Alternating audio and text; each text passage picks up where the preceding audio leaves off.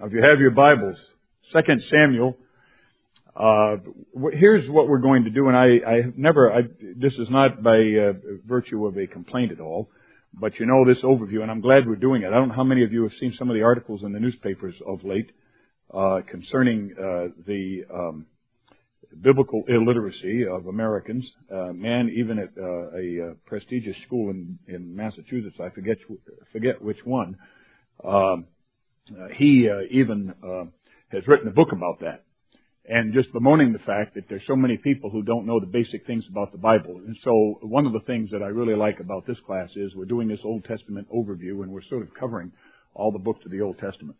What is challenging, of course, to those of us who are doing it, Walter, myself, and the professor from Dallas, I guess, is you see the third gentleman, is that when you're talking about a book like Exodus, which I did a few weeks ago, and the ones that Walter and the professor are doing, and one like this morning, it's really it's a flyover.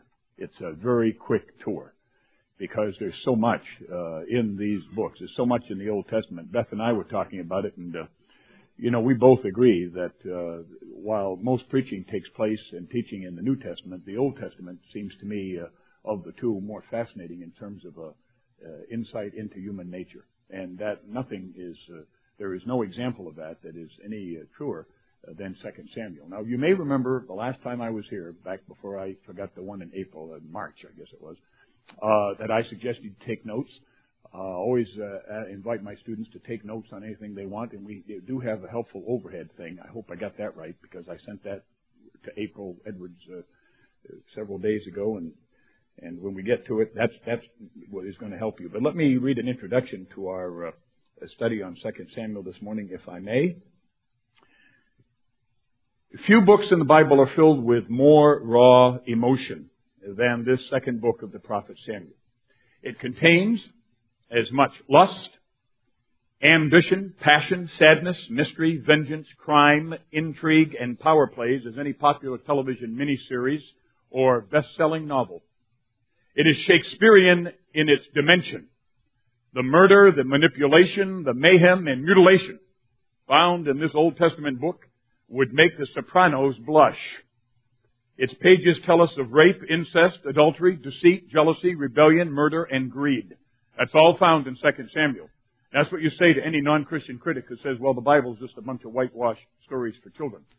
That is hardly the case. The Bible is the unvarnished look at human nature in all of its glory and all of its debauchery and all of its depravity as well. And 2 Samuel illustrates that in spades. And yet, also in 2 Samuel, the book we're going to look at this morning, we also see God's chosen man as a leader of a growing and powerful nation. We learn of God's blessing, His protection, and of His covenant promise. A promise that will change the history of a nation, Israel, and the world, and impact eternity. We witness nobility, generosity, wisdom, and largeness of heart on the part of the king. And we glimpse a trace of God's plan for humanity's salvation in chapter 7 in the Davidic covenant. In spite of its record of ambitions, battles, and evil that we find in its pages, 2 Samuel also gives us an eternal perspective. And in few places in the Old Testament do we find God's grace more sublimely manifest. This is the story of a great but a flawed man, King David. God called him a man after His own heart, 1 Samuel chapter 13 and verse 14. And though this handsome young shepherd boy slew a giant, became a hero to millions, and led a great people, we find in 2 Samuel that he had difficulty conquering his own carnal urges. His life and his reign remind us that all of us are fallen creatures, and we are living in a fallen world. You can't read the life of David. You can't read an account of his generals and even his own family without coming to that inescapable conclusion. The prophet Jeremiah was indeed right. The heart is deceitful, he says in Jeremiah 17:9, above all things, and desperately wicked. Who can know it? 2 Samuel, which was originally written as the second part of 1 Samuel. Originally, this was one book, and it was segmented out. A book of history authored around approximately 930 BC by an undetermined writer, records the assumption of David to the throne and his early military victories and his consolidation of power. That's found in the first 10 chapters. So if you're taking notes, you may want to write down You put an up arrow and write chapters 1 through 10 because we see David ascendant in the first 10 chapters of 2 Samuel. He's on his way up. He's winning military victories. He's expanding his kingdom. He's consolidating his power. Things are going well.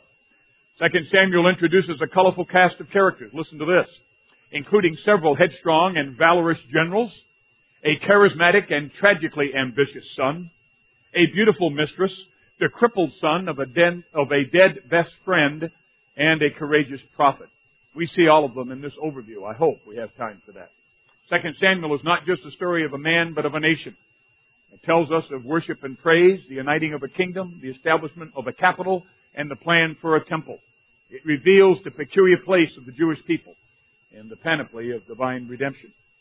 2 Samuel teaches us, and here's where we go to the overhead. Let's put that up there and see what happens. Do we have that? Okay, good. Boy, that's exciting. It's the first time I've done that, you know.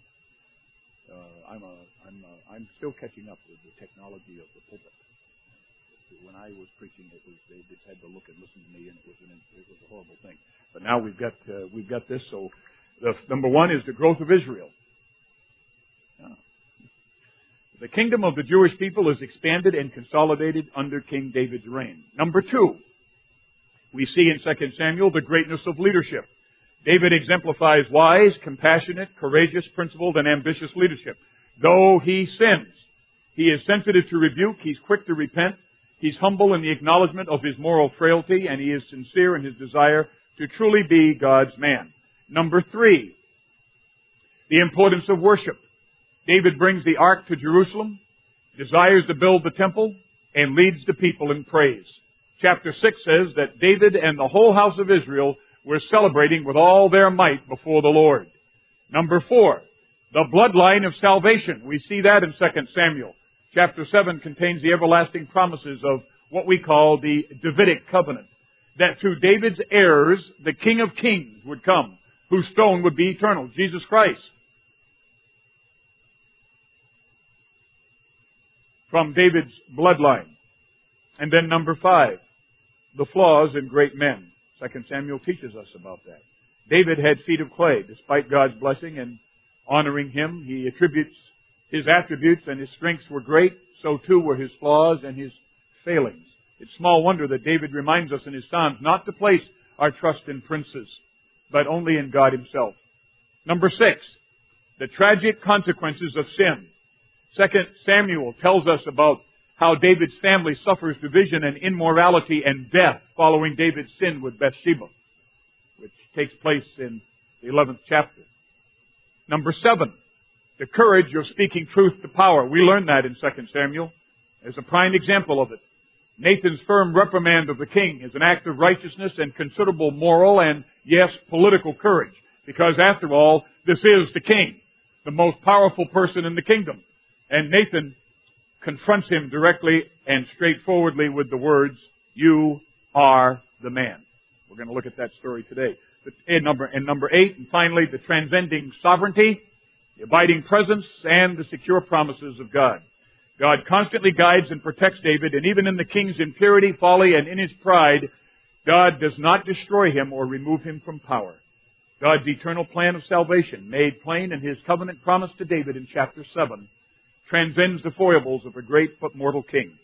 God's word and his plan exceed David's sinfulness. Now, if you're looking for a theme verse, I've picked a few. And they are found in 2 Samuel, in chapter 7, verses 8 and 9, and verse 16. This is what the Lord Almighty says. I took you from the pasture and from following the flock to be ruler over my people Israel. I have been with you wherever you have gone, and I have cut off all your enemies from before you. Now I will make your name great, like the names of the greatest men of the earth. Your house and your kingdom will endure forever before me. Your throne will be established forever. And now we want to turn, with what time we have left, to Jack's list of favorites. We have that? There it is. Okay, cool. And the first one is If you're taking notes, this makes it a little easier. An eloquent eulogy, David mourns for Saul and Jonathan, how the mighty art fallen. And we read about this in the first chapter of 2 Samuel.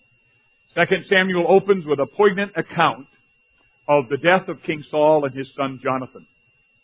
Saul meets a tragic end, we read, at the close of 1 Samuel and the beginning of the second book of Samuel. He chooses to fall on his own sword rather than be taken by his enemies, the Philistines.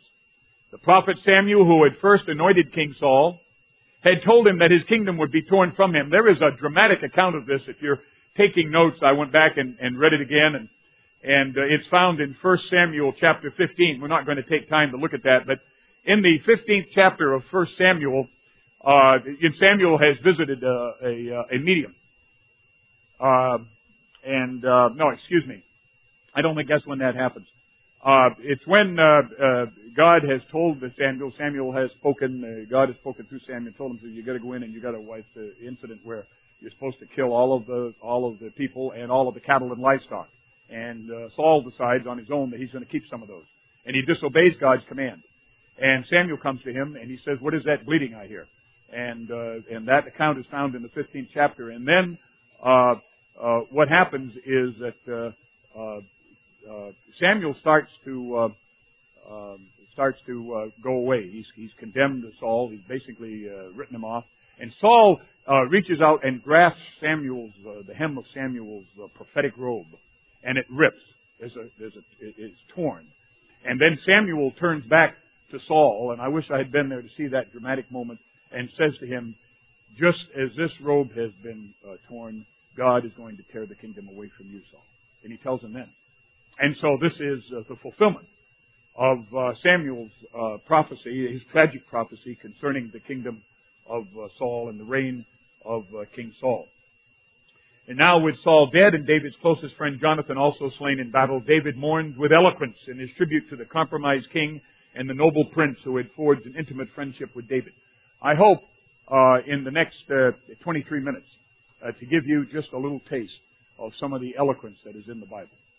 The rich language of the Bible. I think sometimes that with the age like this, unless it's Scripture up there, and often it is, with where we've gone with the modern church and the contemporary direction of it, which is basically good,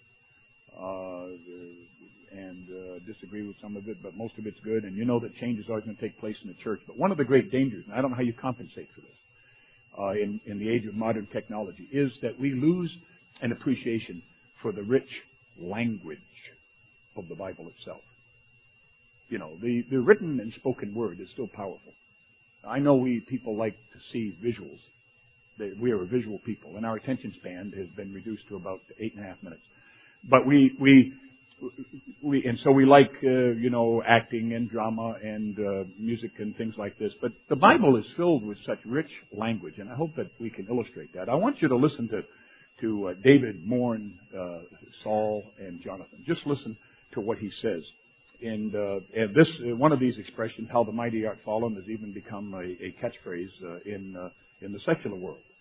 When someone falls from power, we say, "Oh, how the mighty have fallen." I used to hear that. I say, where'd that come from? Well, it comes from 2 Samuel and from David's eulogy to Saul and Jonathan. Here's what he says: "Your glory, O Israel, lies slain on your heights. How the mighty have fallen." Saul and Jonathan, in life they were loved and gracious, and in death they were not parted. They were swifter than eagles. They were stronger than lions. I grieve for you, Jonathan, my brother. You were very dear to me. Your love for me was wonderful, more wonderful than that of women. How the mighty have fallen, the weapons of war have perished. Let me say parenthetically that love, stronger than the love of women, has nothing to do with any implied homosexual relationship between Jonathan and David. That didn't occur. There's no evidence of it. What it means is that it was a love that was deep and abiding, and David was merely illustrating the intimate love and compassion that was mutual between himself and his very best friend on earth, Jonathan. We love our friends. We love our wives, but we also use the word love, I do, to describe my very closest friends. I have a friend that's been my best friend for over 30 years, and I love him, and his love is important to me. And David in mourning uses this as a mere illustration, but it has nothing to do with any sort of physical relationship. And then he says, how the mighty have fallen, the weapons of war have perished. Now, in chapters 2 through 6 of 2 Samuel, we read of the continuing civil war. If you're taking notes, you may want to note that. That's not up here on the overhead. Between the followers of Saul and those of David. David gained strength. Saul's forces weakened. That's the general trend. David's expansion and consolidation of power is contained in chapters 2 through 6. The establishment of the capital in Jerusalem, very significant. And the bringing of the ark to the new capital city, which becomes nicknamed, by the way, if you're taking notes, the city of David. It's called the city of David, Jerusalem. That's the new capital because David establishes that as the capital of Israel. In chapter 5, we read of David being made king over all of Israel. In verses 4 through 5 and then verses 10 and 12, I'd like to read that in chapter 5. Okay, chapter 5, verses 4 through 5 and 10 and 12. Listen to this. David was 30 years old when he began his reign. Not much older than our oldest daughter. He was 30 years old when he began to reign. And he reigned 40 years in all. So he reigned between the age of 30 and the age of 70. A lot of changes in a person's life between the time they're 30 and the time they're 70. But that's how long King David reigned. He had reigned over Judah from Hebron, first of all, for 7 years and 6 months. And then he reigned from Jerusalem over all Israel and Judah for 33 years. And David became more and more powerful because the Lord God of heaven's armies was with him. By the way, I'm reading this scripture from the New Living Translation. And David realized that the Lord had confirmed him as king over Israel and had blessed his kingdom for the sake of his people, Israel. He confirmed David as king, and he had blessed his reign because God was intent on blessing the people of Israel. So he gave them a king after Saul who could be their great leader. Number 2 on my list of favorites, the one that I'd like to spend a little bit of time talking, we've got about 9 of these, so we'll move right along, is found in chapter 7, a legacy and a covenant. God promises David immortality through his bloodline. Your kingdom. Nathan, God speaks through the prophet Nathan who came to David, and God says to David through Nathan, your kingdom will last forever. Forever. An eternal kingdom. In a lengthy and detailed exchange, which we find in chapter 7, God speaks to the prophet Nathan and foretells God's divine plan for Israel, and more specifically, his plan for the bloodline of David. God promises David that the throne of Israel will always belong to David and his descendants. In verse 16 of chapter 7, we read these words, your house and your kingdom will endure forever. This great covenant, although not called a covenant in this chapter, it is elsewhere referred to as a covenant. And if you're taking notes, write down the Davidic covenant. David with an I-C. The Davidic covenant. That's what this is. There are the whole list of covenants found in the Bible, the Abrahamic covenant, the Noahic covenant, the Mosaic covenant. This is the Davidic covenant. And it foreshadows the coming of the promised Messiah through David's royal bloodline. And Jesus was a direct descendant. So here in chapter 7, the reason I picked this is because it is significant in understanding that Jesus was to come through David's line. You need to know that. That's vitally important. You say, well, where did David descend from? Who did David descend from? Jesus descend from. Who did Jesus come from in his line? It's directly from King David. And we read that here, okay? So chapter 7 is just a hint of that, is the foretelling of that. And that's very significant to understand in terms of Old Testament theology and, for that matter, New Testament theology. Because we know that there's a single strand of red, of crimson running from Genesis to Revelation. And it is the story of God's salvation for mankind. And so here in chapter 7, we see the introduction of the Davidic covenant. In his response, David very humbly, and David was, of all things, no matter what else we read about him today, and you have heard about him and read about him, and all of his failures and faults, he was a genuinely humble man. Which is why he was so quick to repent when, he got a kick in the seat of the pants for what he'd done wrong. He was not proud or haughty or arrogant. And his response is found in verse 18, in part, to God saying, "You are the one, David, your throne's going to be established forever. It's your bloodline that's important. Who am I, O sovereign Lord? And what is my family that you have brought me this far?" And verse 21, David proclaims, "How great you are, O sovereign Lord. There is no one like you, and there is no God but you, as we have heard with our own ears." And then chapter 8 tells more of David's military victories. Number 3, David's gracious generosity. Mephibosheth is invited to the king's table. That's another account that I've chosen to sort of to highlight this. These are just a series of highlights in 2 Samuel. It's not the whole story. I'll try to fill you in on just very quickly in a sentence or two what happens. But there are 24 chapters in this very exciting and very action-packed book. And we've only got 40 or 50 minutes to go through it. So number 3 is David's gracious generosity. Mephibosheth is invited to the king's table. "I will surely show you kindness." This is found in chapter 9. David demonstrates his continuing love for his dead best friend, Jonathan, by showing gracious kindness and hospitality and generosity to Jonathan's crippled son, Mephibosheth.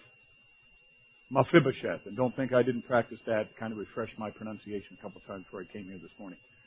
Mephibosheth. It's spelled up there.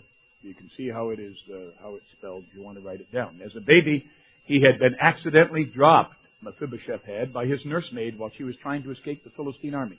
And both of his feet were permanently injured. Back before they had the kind of surgery that our daughter Olivia has benefited so wonderfully from, they couldn't do much about that. Something in the way he landed, apparently. But anyway, he had crippled feet, and that's he was for the rest of his life. Now, this act of kindness, which is found in chapter 9, clearly shows David's compassion and his loyalty, and it reveals his tender heart. It is a touching story. David restores all of Saul's land to his grandson. Mephibosheth is Jonathan's son, so he's Saul's grandson. And the land had been taken, and David restores all of his grandfather's, all of King Saul's land to Mephibosheth. Gives him that. And not only that, but goes further and provides for Mephibosheth's son, Micah. I'm glad, Ron, that Mephibosheth named his son Micah. That's at least a little bit of relief. In verse 13,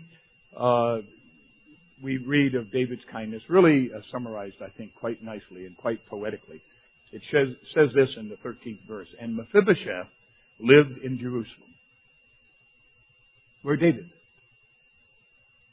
Because he always ate at the king's table. And then it says, "And he was crippled in both feet." So do you see it? The long table of the king stretched out there in his palace, and everyone is gathered around the king's table for a sumptuous meal. And then you listen and you hear down the long, ornate hallway of the palace, "Come, come, come, come." Probably more like this. Probably more like a... Maybe that's Mephibosheth, and he's coming. And they're all going to wait for him to get there, because he's crippled in both feet. But he's coming. And he always ate at the king's table. This was the magnificent and extravagant generosity and kindness of King David. And I choose to believe that that's one of the reasons that despite the fact that David messed up so many, many, many times, God still blessed him. And God didn't strike him down. He didn't kill him. And he never took away either his glory or his kingdom, despite the fact that God had ample reason to do so. But he didn't. And I think one of the reasons is because God knew David's heart. And when God said, "David is a man after my own heart," I choose to believe, and this is Wyman theology, that God said that because he knew David's heart. When he said, "David is a man after my own heart," it's because he peered into David's heart and saw that he had a heart for God, despite the fact that he was, as we see, quite mortal. In spite of that, without doubt, this act of kindness pleased the Lord. Chapter 10 tells of David's triumphs over the Amalekites. We're not going to stop there. Number four. The lust of the eye. David sins with Bathsheba. But the thing David had done displeased the Lord. We read about David's sin with Bathsheba in chapter 11. And so now we move from Mr. Rogers' neighborhood to the house of the rising sun. from gracious hospitality to lust-driven invitation. David is bored. He's bored. He stayed at home while his army goes to war. First mistake. Satan loves to strike in boredom, complacency, and depression. The other thing to note is, and the Bible, the chapter here is very explicit in this, it's springtime. And of course, the springtime is when love is in the air, as the song says. And so David's got a lot of things going against him. He's made a very faulty decision in not going out to battle with his soldiers and staying home while they go out to fight. He's got nothing to do. He's read Newsweek 7 or 8 times, and People magazine, and he's watched TV, and he's channel surfing, and he is bored out of his gourd. Bored out of his gourd. And then we read that from the roof of his palace, he sees Bathsheba taking a bath. And so David sings, splish, splish, splash, she was taking a bath. That's what that's not in here. I don't think that's in that chapter, those words. But he sees her and she's taking a bath. By the way, if you want to know how to pronounce or spell her name, it's B-A-T-H, Bathsheba. Taking a bath, Bathsheba. So that's how you know. It's not Bathsheba. It's Bath, B-A-T-H, Bathsheba. And here we see, here I'm going to give you just a short version of the rest of this sordid story. It is a pivotal event that changed forever the course of David's life, changed his reign, and impacted his nation. First of all, David summons Bathsheba to his palace, and he commits adultery. Bathsheba becomes pregnant. Number 2, David now summons Bathsheba's husband, Uriah, and tells him to take a break from fighting and to visit his wife, figuring that if he stayed with his wife and was intimate with her, and then the baby would be sort of his. It wouldn't be the king's, and he's covered up his tracks, if you know what I mean. But Uriah is a very dutiful soldier, and that doesn't quite work because Uriah sleeps outside the palace, and he never goes to his own house to be with his wife. Number 3, David tries again to get Uriah to go home. He does it not just once, but he attempts it twice. But this man has a will of steel, and he again refuses to go to his beautiful wife, even though the king gets him drunk first. I mean, is anybody other than me fascinated with this sort of thing being in the Bible? You're awake, aren't you? I mean, he gets Uriah drunk, thinking that if he gets him drunk, he'll go and he wants Uriah at home, at his home, with Bathsheba, because she has sent word to the king already and said, "Hey, king, I'm pregnant." David knows that Bathsheba's pregnant. That's why he's doing this, because he's afraid there's going to be a scandal. And but Uriah, even though he's drunk, he still doesn't go home to be with his wife. Number 4, now David, desperate, tells his military chief of staff, General Joab, to place Uriah on the front lines of battle and then suddenly pull the other troops back at the signal, leaving Uriah on the front line alone and unprotected. This time David gets his way and Uriah is killed. He's killed on the front lines of battle. But David enters into General Joab with a conspiracy and says, you put Uriah out there with all the others and then pull all the others back. Leave Uriah there. He's not going to know what's going on, and it will be too late, and the Philistines will kill him. And they did. So David conspires to have Uriah murdered, and then David makes Bathsheba his wife, and she bears him a son. It seems that David had pulled this off. Now, if you have your Bibles in front of you and you're kind of following along and taking notes, here's a note that I want you to take, please. There was just one little problem, and we discover it in the final verse of this amazing and depressingly evil story that we find in the pages of Scripture. It's recorded there for all posterity and for our own edification and learning. And every story in the Bible, even one like this, is there for a reason. But the thing David had done displeased the Lord. Verse 27. Number 5, another one of my favorite accounts. Truth to power. Nathan confronts David. You are the man. And we read this in chapter 12. If ever there was a scriptural example of courageously telling it like it is, Nathan's confrontation of the king is it. Nathan begins by telling a touching story of 2 men, one rich, the other poor. The rich man had many sheep, Nathan tells the king, but the poor man had only one. It was a little baby lamb that the man's family had made into a gentle pet. Nathan tells David, and I quote from the scripture, "It ate from the man's own plate and drank from his cup. He cuddled it in his arms like a baby daughter." Oh, that Jonathan. I mean, that Nathan really knew how to tell a story, didn't he? He's telling this story about these two men. This rich guy has got all kinds of sheep. He's very wealthy, and this poor man's got one, and it's a little baby lamb that he cuddles and takes care of and feeds with a little bottle. Can't you just picture it? We've all seen pictures of it. And you've probably had them. And so you know. And so this is a very touching story, and David's very engrossed in it, and he's listening carefully.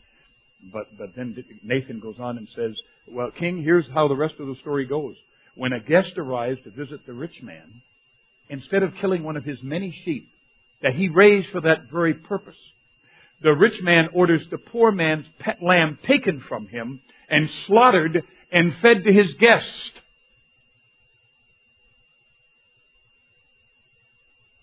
King David is shocked. And it says that he was furious. And he told the prophet Nathan, the man who would do such a thing deserves to die. Let me at him. Who is he? We'll bring him to the king. We'll bring justice for this poor man. And the prophet Nathan, he stops and he stares at the king. Excuse me for doing this. He stares at the king and he points out his long, bony, prophetic finger and he says, you are that man. Wow. Talk about drama. Talk about high drama. You are that man. And then he lets David know that Nathan knows all about what's happened with David and Bathsheba. And he pronounces the judgment, God's judgment, the harsh judgment upon the king, his family, and his reign. And that's found in verses 7 through 14. We're not going to take time to read it, but you'll find it there. Your family will live by the sword, Nathan tells David, because you have despised me by taking Uriah's wife to be your own. Your family will live by the sword. The King James Version says, the sword shall never leave thy home. The sword will never leave. You'll live by the sword. Your family will live by the sword. And number 6, we see one of the first tragic examples of this. Sin comes home to roost. This is when Amnon rapes Tamar, and probably very seldom on an overhead in a church will you find these words. Come to bed with me, my sister. That account is found in chapter 13, by the way, chapter 13. An example of human depravity at its worst. David's son Amnon lusts after his half-sister Tamar. He begs her to sleep with him, and when she refuses, he rapes her. This is tragic and painful to read. Verse 20 says this, and this is one, in my view, one of the most tragic verses in this tragic account. It says, Tamar lived as a desolate woman in her brother Absalom's house the rest of her life. A desolate woman. She was raped by her half-brother. But it is part of the curse upon David's household for his own sin. Now Absalom, another son, a half-brother to Amnon, and a full brother to Tamar, finds out what Amnon has done, and he resolves to seek revenge for his violated sister, which he later achieves when he kills his half-brother Amnon. He murders her. When Absalom marries and has a daughter, he names her Tamar. I don't know how many of you knew that. But Absalom names his own daughter after his sister, who he intends to avenge. And he did when he killed Amnon. Chapter 14 tells of the estrangement of Absalom from his father, King David, following Amnon's murder, because David weeps for Amnon. He's furious at what Amnon has done to Tamar, but he takes no action against his son that has done this horrible thing. So we see that David is a rather indulgent father and really not the father that he should be in terms of his own children. But Absalom flees Jerusalem, and then General Joab arranges to have a woman from Tekoa, we find in chapter 14, meet with David, and in a Nathan-esque parable, persuades the king to accept Absalom back and not harm him as punishment for killing Amnon.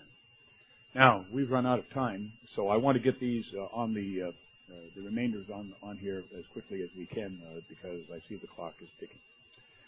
Number 7 is fatal ambition, Absalom's rebellion. And that we find in chapter 15. So he stole the hearts of men. Absalom is very handsome. He's praised as the most handsome man in all of Israel. In chapter 14, verse 25. It says that he's very charming and charismatic. He's very, very ambitious. And so this chapter talks about all of his plans. Chapters 16 and 17 describe the details of Absalom's strategic plan for overthrowing David and ascending to the throne. I found this interesting. It says we read how he tells the people that if he were in charge, the people would receive justice. You think of the coming election in this country. When the people try and bow down to him in admiration and gratitude, he very cleverly refuses their approbation, and instead, like any modern American politician climbing the greasy pole of power, he hugs and kisses the people. So we learn that he stole the hearts of all the people of Israel. He gets their loyalty. He can motivate and inspire. Verse 12 says that soon many others also joined Absalom, and the conspiracy gained momentum, it says. And then number 8, we just have 2 more. Number 8 is losing a son. Absalom's death and David's grief. My son, if only I had died instead of you. We read about Absalom's demise, his death, in chapter 18 of 2 Samuel. David escapes and Absalom fails in his coup. He doesn't come to the throne. He doesn't overthrow David. David is not killed at the hand of his own son and his army of rebellion. During a battle with some of the king's men, Absalom tries to get away, but his long hair gets caught in a tree, and his mule runs away, leaving Absalom suspended in midair. While other soldiers are reluctant to kill the king's son, General Joab doesn't hesitate. Enough of this nonsense, Joab says, and then he throws 3 daggers into Absalom's heart as he dangles still alive in the great tree. In verse 14. And then 10 of Joab's young armor bearers surrounded Absalom and finished him off. They threw his body into a deep pit, covered it with stones. When the soldiers come with the news about the victory that the Israelites have won over the Philistines, David has just one question. The young man Absalom, is he okay? And David asks this, if you look in that chapter, not once but twice. The young man Absalom, is he okay? Is he all right? In the opening passage of chapter 19, we learn that as the people heard of the king's deep grief for his son, the joy of that day's victory was turned into deep sadness. Absalom, Absalom, my son, it would be better if I had died instead of you. We see the grief of a father in losing his own son, even one that was going to overthrow him. And that was not obviously successful. David weeps, and Joab gets after David and says, you know something? You should be thankful for those of us that killed Absalom and won the victory. It seems that you love those who hate you, and you hate those who love you. And then finally we see, and I'll close with this because the time has gone over, and I apologize. In chapter 23, number 9 is a reflection on righteousness. David's final words of praise when one rules over men in righteousness. Talk about beautiful language. Here's part of David's hymn, if you will, to righteous leadership. The one who rules righteously, who rules in the fear of God, is like the light of morning at sunrise, like a morning without clouds, like the gleaming of the sun on new grass after rain. And what we find is that David, in spite of all of his weaknesses and all of his sin, is still a man after God's own heart, because he really does believe in righteous leadership, and on the whole demonstrates that during his 40-year reign. And so I would suggest that you spend some time at home. If you wish, my suggestion would be that you pick one of those this week and study it in detail, a lot more detail than we have going through this lickety-split like we do every Sunday. But still, it's a broad overview. It gives you the highlights, and I hope that you enjoy 2 Samuel in reading and studying as much as I did in studying and preparing for this little lecture. It's just a fascinating book. Let's